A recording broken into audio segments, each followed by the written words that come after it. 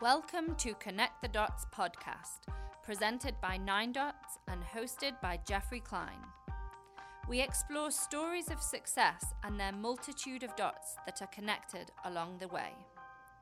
Sharing these stories, our aim is to provide some context to the path of success, which is often paved with obstacles, challenges, victories, and celebrations. Thank you for listening. Here is your host, Jeffrey. My guest on this episode is Professor William Taubman, an accomplished academic and author. But this episode is not focused on academic theories, but instead we hear stories of Professor Taubman's journey, from only being 16 when he entered Harvard and to the chance when he almost joined the CIA, and of course when he won the Pulitzer Prize.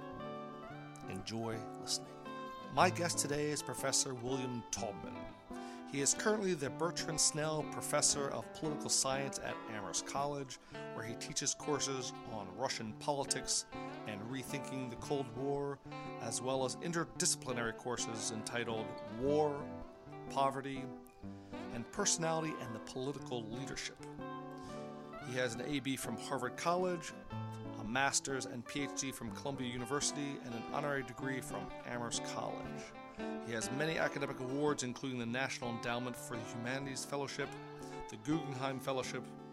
He is author of many scholarly articles and books, and his biography of Nikita Khrushchev won the Pulitzer Prize for Biography and the National Book Critics Circle's Award for Biography. His latest book out now is Gorbachev, His Life and Times. Welcome, Professor Taubman. I am very glad to be talking with you.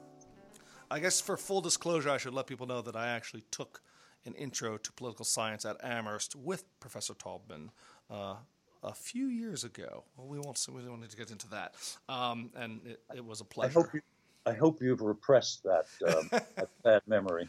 It was a great memory. I was young and didn't know much, and you really were a fantastic professor. So thank you.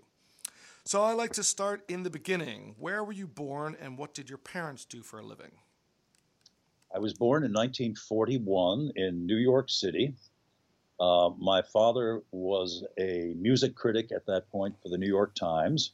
He later became the music critic and then the drama critic and finally critic at large. My mother was a high school English teacher. So with music, your father being a music critic, did you ever think as a kid, I want to grow up and be a musician or be a critic? Those things? Well, I certainly studied the piano for 5 or 6 years, and then I studied the clarinet for 4 or 5 years. But I was never under the illusion that I could really be a professional musician. And in fact, later in life, I resumed piano lessons twice, once when I came to Amherst, once before that.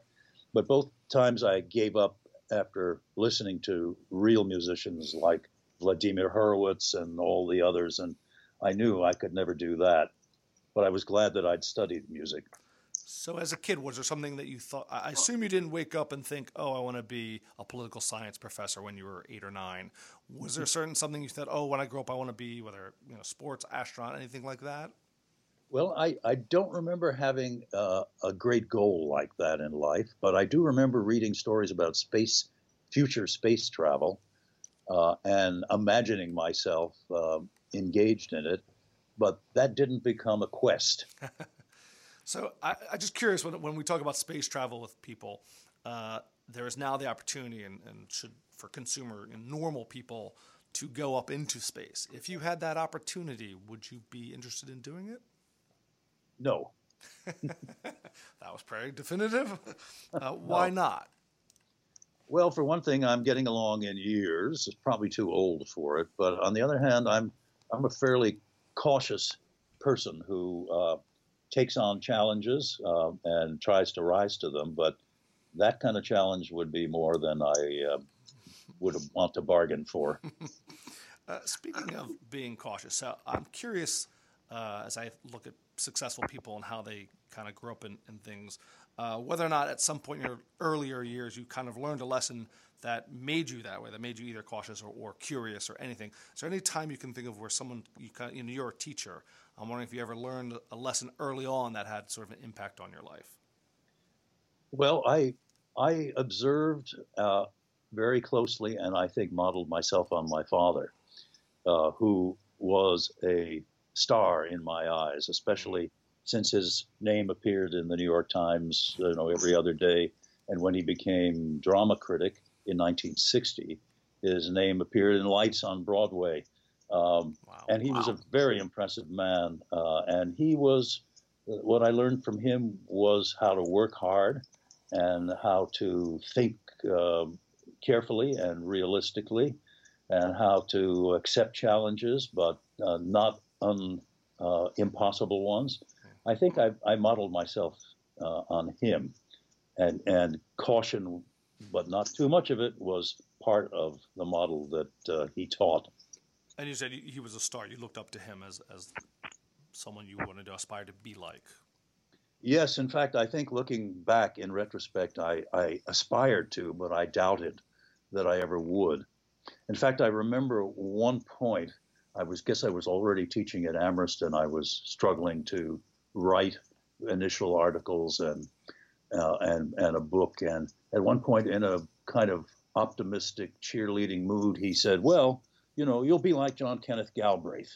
I took that to mean that was the famous Harvard economist, also ambassador to India under President Kennedy. And Galbraith was a magnificent writer, and so he combined scholarly credentials with a wonderful, graceful pen, and he was celebrated. And I remember thinking, no, I never will. And in fact, for many, many years, that bothered me a lot. But I think proven your father right, unfortunately. Well, it took. All I can say is that if I have, and I'm not sure I have, it took 30 years probably to get to that point. Which will bring me to my next question regarding. So, what was your first paying job? My first paying job was, well, my parents bought a house in Danbury, Connecticut, a summer place, and next door was a farm. And when I was a young teenager, I worked for the farmer next door, weeding the fields and sort of pitching hay. I don't remember whether he paid me, though. So we assume for the moment paid in that great experience, of course. Yes, but if he didn't, then the answer is that I was a camp counselor for 3 summers while I was in college at a day camp in Danbury, and I was paid for that. Excellent. So you're teaching even then. 5 and 6 year olds. To young minds, exactly. And then you went to Harvard. Not a shabby institution. How did that shape your early career? Was that when you decided you sort of thought academia, or what was that experience that really took you in the direction you ended up going? Well, I did major in history, which I have ended up writing, even though I've trained as a political scientist. And I did start studying Russian in my freshman year. So the connection was there. But I have to admit, I had skipped the 8th grade at Joan of Arc Junior High School in New York. And so when I graduated from Bronx High School of Science, I was 16. And I was actually 16 when I entered Harvard, 20 when I graduated. And I was very young. I was quite intimidated by the place, and especially by all of the young men in blue button-down shirts and khaki pants who seemed to me to be the kind of WASP elite who had gone to Exeter and Andover and seemed at home in the world, while I was trying to figure out what the hell to do and how to do it. Is there someone you've met in the course of your life that kind of had aside from your father, obviously, who had kind of changed the course of the direction you ended up going? Well, I'm not sure he changed it, but I did have a mentor at Amherst in my first years here. Now, I don't remember, Jeff, when you were here, but this probably was before your time. His name was Earl Latham. He was the chairman of the political science department when I got here, and he, at first encounter, seemed to be a kind of gruff, tough ogre, but he turned out to have, in my experience, a warm, fuzzy inside. Yes, a heart of gold, and he kind of adopted me as a project.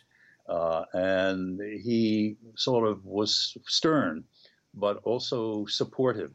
And when I was initially teaching with all the doubts that came along with that, he encouraged me. And I remember at one point in, I think, 1975-6, the then commandant of the Naval War College in Rhode Island, Stansfield Turner, got an honorary degree at Amherst, and I was asked to be his host.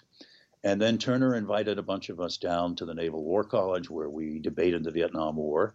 And then, lo and behold, in 1976, Turner became director of the CIA under Carter. And one day my phone rang, and it was Turner. And he said, "How would you like to come down and work for the CIA?" And that was a time when the CIA was not popular at all at Amherst College. And I wasn't sure I wanted to do it. So I said no.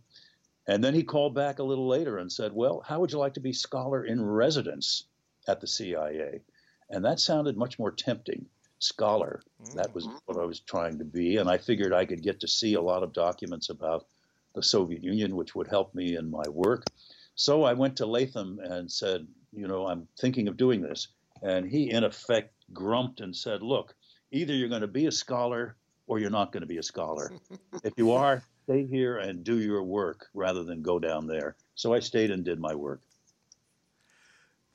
And prior to going to Amherst as a professor, in college and I guess graduate school, when did you realize, like, I want to be an academic? And did being an academic mean the same thing in terms of research and study as well as being a teacher? No, I took my time deciding I wanted to be an academic, and I have to admit that I got a push from the Vietnam War. That is to say, I entered graduate school in 1962 at Columbia, and if I had not been in graduate school, I would have been drafted and gone to Vietnam. And I didn't like the idea of that because I didn't believe in the war, and I didn't want to die in a battle. So I stayed in graduate school. And in the back of my mind, I also had the thought that, well, at some point, I, like my father, could become a journalist. But by the time I got my PhD, I thought, well, I've got a PhD, I should teach for a while. So I started teaching, and one thing led to another, and I stayed on. I should add this, if I'm not talking too long in answer to your questions. But my father, as a journalist, as a music critic, was sometimes criticized by academics. And he would say, well, they can't write their way out of a paper bag. and then when I became... Were you a professor at that point? I was an instructor or an assistant professor. And then when I became an assistant professor, I would listen to my academic colleagues say, when they didn't really like something that somebody had written, well, that's just journalism. So I was caught in between. I wanted somehow to be an academic who could write for a general reader. In other words, write my way out of a paper bag. But again, that took me many years. I thrashed around. I tried various things. And finally, I think I've succeeded in doing scholarship that is accessible to and attractive to general readers. So, interestingly, is there a point at which you considered yourself a success? Was it the Pulitzer? Is that kind of like, well, I can write for people that are going to understand and engage with my material? Well, this is I don't want to put myself on your psychiatrist's couch. Wasn't intending to. But no, that's okay, because this is life. I mean, like a lot of people I've met along the way, one has doubts about oneself and wonders just how successful you are. And I knew I was getting to be a very good teacher, although not immediately at all. I had written stuff. I had written a book as early as 1966-7 when I came back from Russia, but it wasn't a scholarly book. Then I published my dissertation, but it wasn't a great scholarly book. I was writing things, but I wasn't living up to my highest hopes for myself until I finally did by writing the Khrushchev biography and then the Gorbachev biography. And the Khrushchev biography was published in 2003. And at that point, I was 62 years old. So I think it's fair to say that I didn't really feel as if I had accomplished what I dreamed of accomplishing until I was 62 years old. So there's hope for me. Yes, there's hope for everyone, but it ain't easy. So what's the most surprising place you found yourself, whether it is a position, a job, I mean, the CIA could have been that, or a location, or engaging with a person? Is there something that stands out as like, you would have never thought that I would have been here? Well, here we go again with some part of the story I've already been talking about. When I got that Pulitzer Prize in 2004, that was the acme, as it were. I had maybe allowed myself from time to time to think that I could aspire to such a thing. I remember a couple of times I sort of admitted that to my wife, Jane, who was a teacher in Amherst for many years, teaching Russian. And she's a wonderful wife and a wonderful person, but one of the wonderful things about her is that she punctured my Walter Mitty dreams when I dared to admit them. And so when I hinted that I thought I could conceivably be a candidate for that, she punctured that dream right then and there in a very nice way. Trying to keep you grounded, I'm sure. Yeah. So when I finally got that, that was a surprise that I had allowed myself to imagine might conceivably happen, but when it actually happened, it was magical. So what did your wife, Jane, say when that actually did occur? Did you say, "I told you so"? No, she didn't say, "I told you so." No, you should have told her, "I told you so," because you were the one who thought it could happen. She looked as just about as happy as I was. Sure. Yeah, and she's been wonderfully supportive. And on the Gorbachev book, we really did most of it together. She and I interviewed him, and we worked in the archives. And she has always been my first reader. You know, reading the stuff that I wouldn't dare show to anybody else because it's so rough, and encouraging me to make it better. I'm curious about your choice of sort of becoming a Russian scholar. So at some point you're studying history, you're studying, I assume, Russia as part of that. At what point do you say, okay, I'm going to become the Russian scholar? Like that. What about Russia appealed to you that you decided this is where I want to focus my, career? Well, there's no doubt that I was focused on that as early as my freshman year in college, taking Russian, taking history. But in retrospect, I'm not exactly sure why. I can imagine three possible explanations. One is that my maternal grandparents were both from Russia. They spoke Russian. My mother did not. But that must have influenced me in a way that I wasn't entirely aware of. Another was that I was a news junkie as a kid. I followed the Cold War and its ups and downs, and Eisenhower and Khrushchev and Kennedy. So I was sort of hooked on that kind of thing very early on. And then a third thing that almost sounds too intellectual and sophisticated for it to be true, but I remember that I had a couple of relatives who were, in my eyes, surprisingly positive about the Soviet experience, even including elements of its Stalinist period.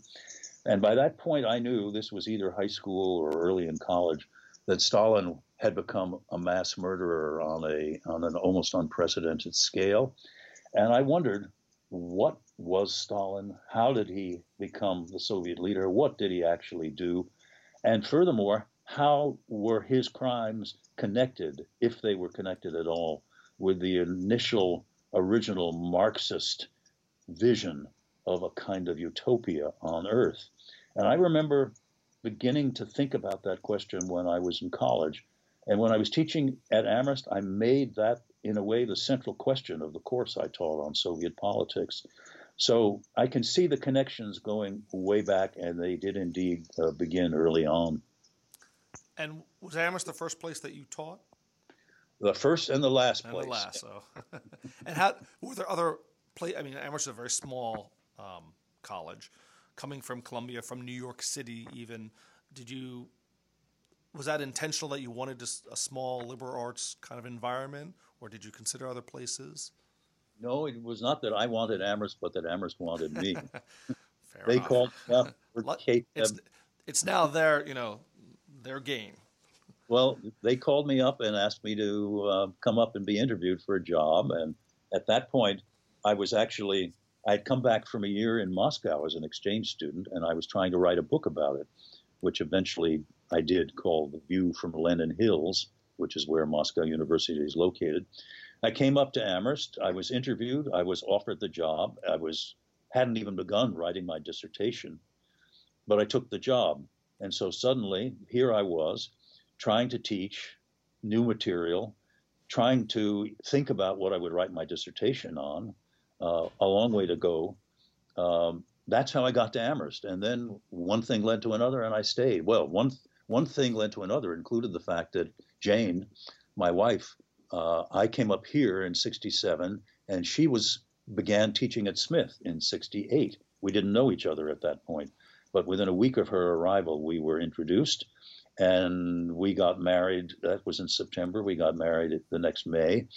And she was teaching here too, and so suddenly we had a family in Amherst, and two people teaching. She then moved to Amherst College herself, and this was an almost ideal arrangement within walking distance for two jobs.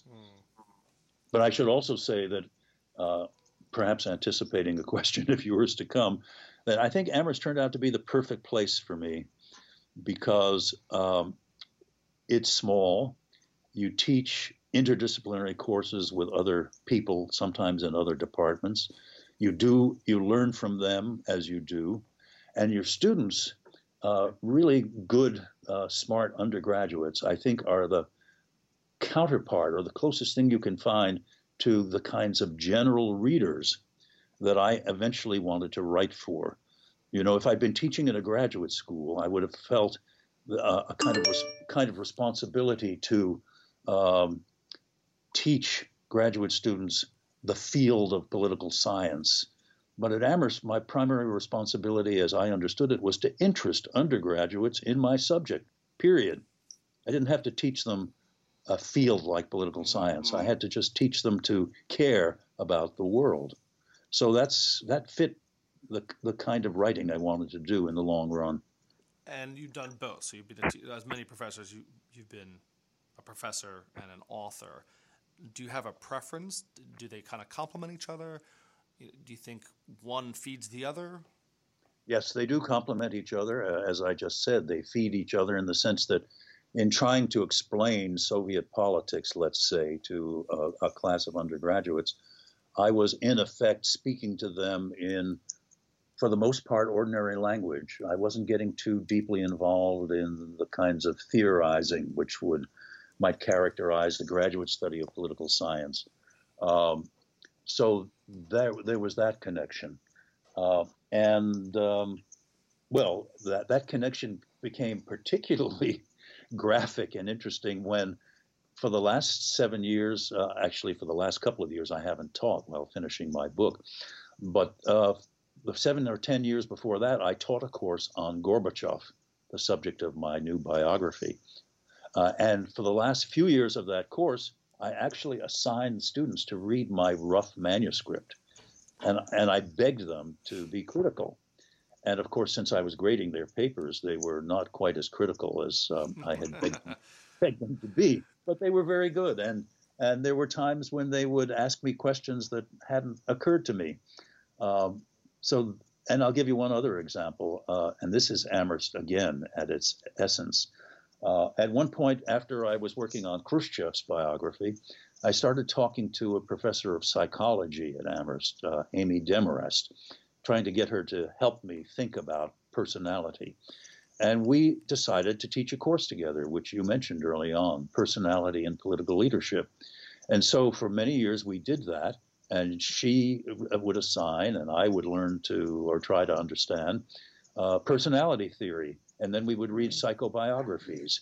And as we did, I would learn what to look for in a life, whether it of Khrushchev or Gorbachev.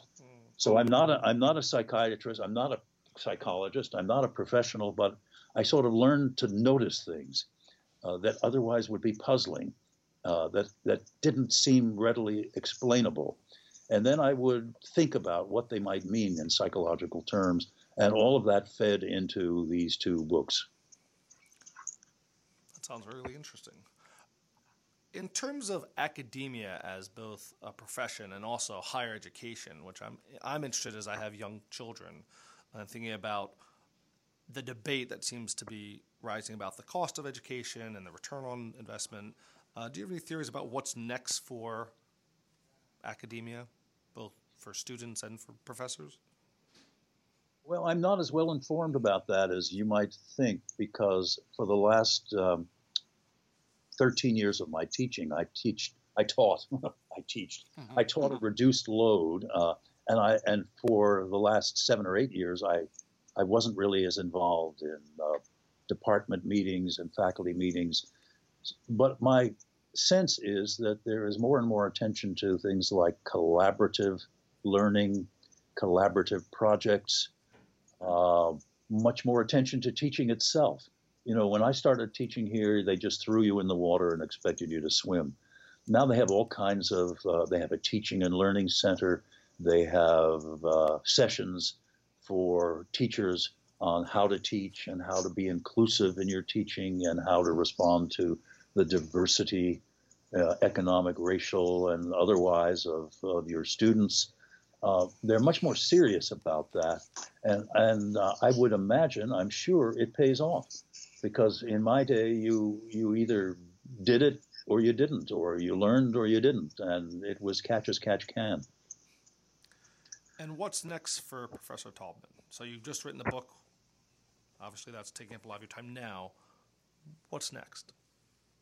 I wish I knew. The one thing I do know is that there will be something next, health and permitting. That is, I am not sure. I could go back to teaching, but I'm not sure I will, because I would like to take on another subject, another big subject, if I have the energy to do it. But I don't. Putin on the list? Well, Putin is not on the list, because tempting as that would be, I mean, he's the next obvious Russian leader that a lot of people would like to understand better through the kind of biography that I've written of Khrushchev and Gorbachev. But he's not retired. He is he is the president. I can't imagine, or maybe I can, how difficult it would be to, work with him, to be somehow admitted to his secrets. I can't imagine that at all. I mean, some people have disappeared on this earth because they tried too hard to find out his secrets. Well, see, if you had experience at the CIA, you might have been in a better position to do this. So I don't think that's going to happen. Brezhnev, there's a biography of Brezhnev really needs to be written, but he's not my idea of the kind of exciting, interesting character I think I'd like to write about. So I don't know. I need a period of time once this book has settled in to ponder this whole question and decide what to do next. And just going back, if you hadn't gone the academic author route, what career do you think you might have ended up in? Do you think you would have been a journalist? Yes, I would have tried. I remember in the summer of 1963, yes, I was supposed to have a job in Washington. It fell through. I came back to Danbury, where my parents had a house, and I worked for the newspaper, the local newspaper, the Danbury News-Times, for the whole summer. And I kept my clippings.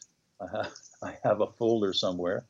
And once in a while, I take a look back and I see things like a piece I did on French fried ice cream as it was prepared in a local restaurant. And that's what I wanted to do. And that's what I think I would have tried to do. Whether I would have been a success at it, I don't know. How far I would have gone in it, I don't know. But my brother, Philip Taubman, worked for the New York Times for many years as, at one point, Moscow bureau chief, Washington bureau chief. He's now at Stanford writing books the way I am. My sister-in-law, his wife, worked at the New York Times for many years. So in a way, I'm kind of the black sheep of my family, and that I did not pursue a career in journalism, but at the academy instead. I want to go back to the Pulitzer Prize only because it is one of those achievements that so many people aspire to. So you started to entertain the potential that would happen. What was it like when you got, I assume you get, nominated potentially for it, and then you actually won? Like, what was that experience like? You don't know you're nominated. What happens is publishers, later on I was on the jury for the Pulitzer Prize in biography, so I learned from the inside what I didn't know when I was up for it myself the first time.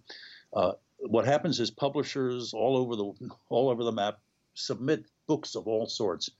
And when I was a juror, I had to look through, I don't know, hundreds of them. And then there's a committee of 3 people who winnow that list down to 3 finalists, which they submit to the Pulitzer Prize, whatever it's called, board. And you don't know that your book has been submitted, if it has been. And then you don't find out until the moment they announce it, which was on a Monday afternoon at 3:00. And did you know they were announcing them then? Like, were you interested in waiting to hear? Well, I felt like a fool because there I was waiting for the announcement, thinking that I might have a chance, when in fact my candidacy might have been deep 6 months before. Right. So it was a fool's errand, but luckily, miraculously in my case, it came true. And what was the experience of winning like?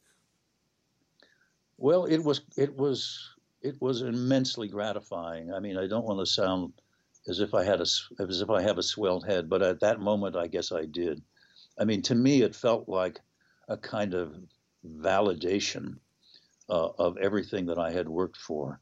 I will also mention that at one point beginning in the mid-90s and extending maybe 5 years, I had an off-again, on-again case of what's called chronic fatigue syndrome. They don't quite know what it is. They don't quite know where it comes from, but if you have it, you know it because you feel exhausted, enervated. And it came and went, and yet I continued working on my Khrushchev book. There were times I would sit at my desk for 20 minutes working on the book and then lie down on the floor of my study in Frost Library for 20 minutes and then get up and write for 20 more. And I'd have wondered whether it would ever go away. I've read accounts of people for whom it has never gone away. Anyway, all I can say is when the book came out and did very well in reviews, and then when I got the Pulitzer Prize, it went away. the chronic fatigue. So you now know the cure for chronic fatigue is to write a Pulitzer Prize-winning book. It was a cure for almost everything that ailed me, says he. That's wonderful. So if you could go back in time and change one decision you made, what would it be? This is going to require some reflection. I'm not sure I would change anything.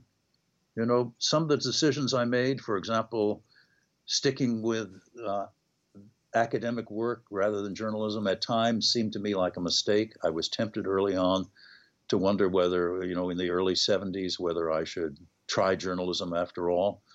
And it was a struggle to get where I wanted to be as an academic and as a teacher. But I have come to understand that struggle is part of life and you must persevere. And it doesn't always mean you'll get what you dreamed of or what you wanted. But if you persevere and you reminded yourself from time to time of your minor victories as well as your major defeats in life, that's what one hopes for. That may be it. So in that sense, I don't want to sound like, as if I've done everything right. I haven't, but I do feel as if things worked out in a way that I was happy with. I think that's a wonderful way to put it, that you're not always going to be happy with how everything goes, but it's what happens, and then you accept it. And you accept it. Yeah. You learn that life is at times quite unfair, as the saying goes, and at times it's quite fair and rewarding. You just have to accept the good and the bad and make the most of them. I agree, and I'm trying to teach that to my children who do not always see it that way. All right, so now I'm going to go to these 9 rapid-fire questions, although I've learned they're not always as rapid as maybe I intended. So let's start. So is it better to be a planner or a doer? I'd like to be both. I'm going to be rapid-fire in my answers if I can. Sure.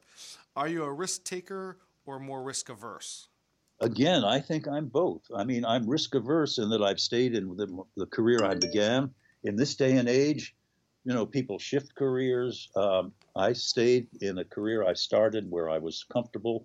And yet, on the other hand, I took the risk of embarking on 2 mammoth book projects, biographies of Khrushchev and Gorbachev. And I wondered, especially in the first case, whether I would ever finish it. People would ask me, how are you doing? And I'd be embarrassed to say, well, not all that well. And after a while, they would stop asking, and that was even more embarrassing. So I feel as if I've tried to avoid certain kinds of risks, but I've taken others.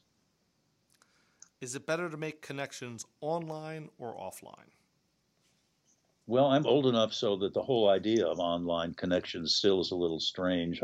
I've come to appreciate them. I do have a Facebook page, but on the other hand, there are limits to how far how deep the connections can be online. And so I'd certainly say online is a help, but offline is what you need. What's more important, the journey or the destination? It's funny, I'm answering all of your binaries. I'm giving the answer both. The journey is, of course, what life is. And if you can reach that destination, that's wonderful. And I guess I feel I have. But you wouldn't get to the destination if you didn't endure the journey. So this is one that's not binary, so you won't be able to say both. So name something on your bucket list. Well, I'm not sure I have a bucket list. I feel as if I've traveled a lot, many times to Europe, too many times to the Soviet Union, once to China. I've never been to Africa. I've never been to Japan. I guess I've never been to Latin America except for the Caribbean. So I guess I'd like to do some of that at some point. Is there one particular country you're really either interested or fascinated by wanting to go and see? Maybe Japan, because I've read about it, I've heard about it, I've had Japanese students. I think I did stop there on my way to Beijing at the airport, but I didn't get out of the airport.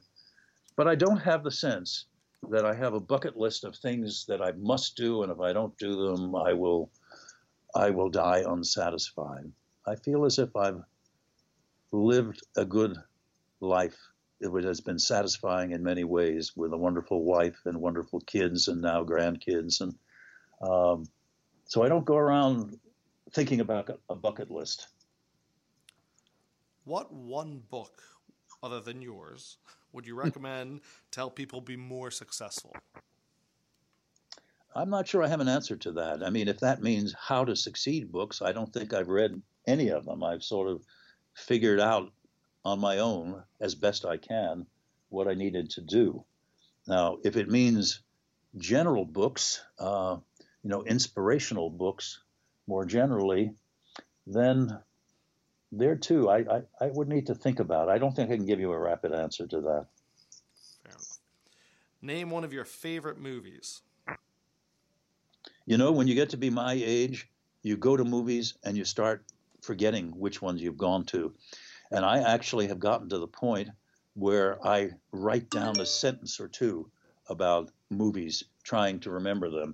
And the book in which I wrote down is downstairs. So favorite movies, inspiring movies. The movie that actually comes to mind, I saw as a young man, it was a movie made by this, I guess he's Spanish filmmaker, Buñuel, Bunuel. I'm probably mispronouncing it. And it was called Viridiana. And it was a strange movie about a strange gathering of people in a strange house in a strange place. And I just found it utterly puzzling and fascinating at the same time. So for what it's worth, I'll name that one. Excellent. Now, this will be an interesting, having written some biographies, but what would the title of your biography be? Well, one thing I've learned from writing other people's biographies is that I'm not sure I want anyone to write mine. in the sense that I can see when you write somebody's biography, if they, agree to help you or if their relatives agree to help you, they are inevitably, naturally hoping for the best possible version of their life that you can produce. But the chances are, if you're trying to be objective, that what you produce will be balanced and will include the good and the bad, and that they, in the end, will not be entirely satisfied. So I do not expect anybody to write my biography, but if somebody did appear and wanted to, that would be my sentiment precisely. I don't know if I want to get into this. And as for writing my own autobiography, I don't think my life has been interesting or exciting enough that I would want to. And I'm also a somewhat private person. I don't know that I would want to try to display it for the world to contemplate. And even if I did, I don't think there would be that many readers. I'm sure Jane would appreciate it. If you could be credited with inventing something, what would it be and why? Well, this probably would have, the risk of answering this question is I would seem too high on my own horse. I do think that one of the things that characterizes my books about Khrushchev and Gorbachev is a combination of a kind of scholarly perspective and a scholarly approach. That is, I know the literature, I know the context, I've done my homework in the archives like a scholar. But I picked up along the way, partly from my father, the journalist, a sense of what is a good story, what is a good anecdote. And what I've tried to do in these books is to combine these two things. And the phrase, show, don't tell. In other words, I try not to spend too much time in my own voice explaining things, but rather try to let the stories and the words I quote and the pictures I try to paint, if that's the right word, tell their own story. So that is my perhaps unrealistic and too immodest idea of a kind of approach that I have adopted, but I certainly don't claim to have invented it, and I'm sure there are other people out there who come very close and perhaps do a better job of the same thing.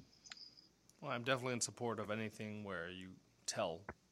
Part of what I'm trying to do is share stories and have people be able to tell their own story. Well, in that sense, you're showing it in the sense that you're not telling other people's stories. You're letting them show their own stories by telling them. Well, that's my hope. Or tell them by showing them, whatever. Professor Taubman, I want to thank you for sharing your story with us, and I want to give you an opportunity. So the book obviously is out, and we want to let people know about it. We'll put it in the show notes, link to Amazon. It's out now? I know you're touring with it. It's out. In fact, what I'd like to do, I actually have something I never expected I'd have, which is a website. Oh, please share with that, and we'll include that as well. And my the former colleague, now webmaster, who's helped me create it, keeps telling me, tell them what your website is. Please tell us. I almost always forget to tell them. So this time I'll tell you. It's WilliamTaubmanBooks.com. WilliamTaubmanBooks.com. And again, we will include that in the show notes. Okay. And are you active on social media? You said you had a Facebook page. I do have a Facebook page. For a long time, I just let it sit there. I rarely post anything, but I have a lot of friends whose lives I try to follow and who perhaps follow mine, and it's a lot of fun. I try to spend some time, but not too much, on Facebook. It's all about balance. Well, Professor Taubman, it's been great to chat with you. I really appreciate everything that you've shared with us, and I want to thank you for helping us connect the dots. Hey there, podcast listeners. Thanks so much for giving me your attention. I appreciate your time. And if you made it this far to this outro, that means you may have listened to the whole podcast, which is awesome. My hope is you got some value, some little nugget out of this piece of edutainment. If so, I'd be very grateful if you would subscribe on iTunes or wherever you get your podcasts. Leave a glowing review, subscribe, comment, all that good stuff. You can visit our website, 9dots Podcast, for all the deep, rich content. Thanks again for helping me connect the dots.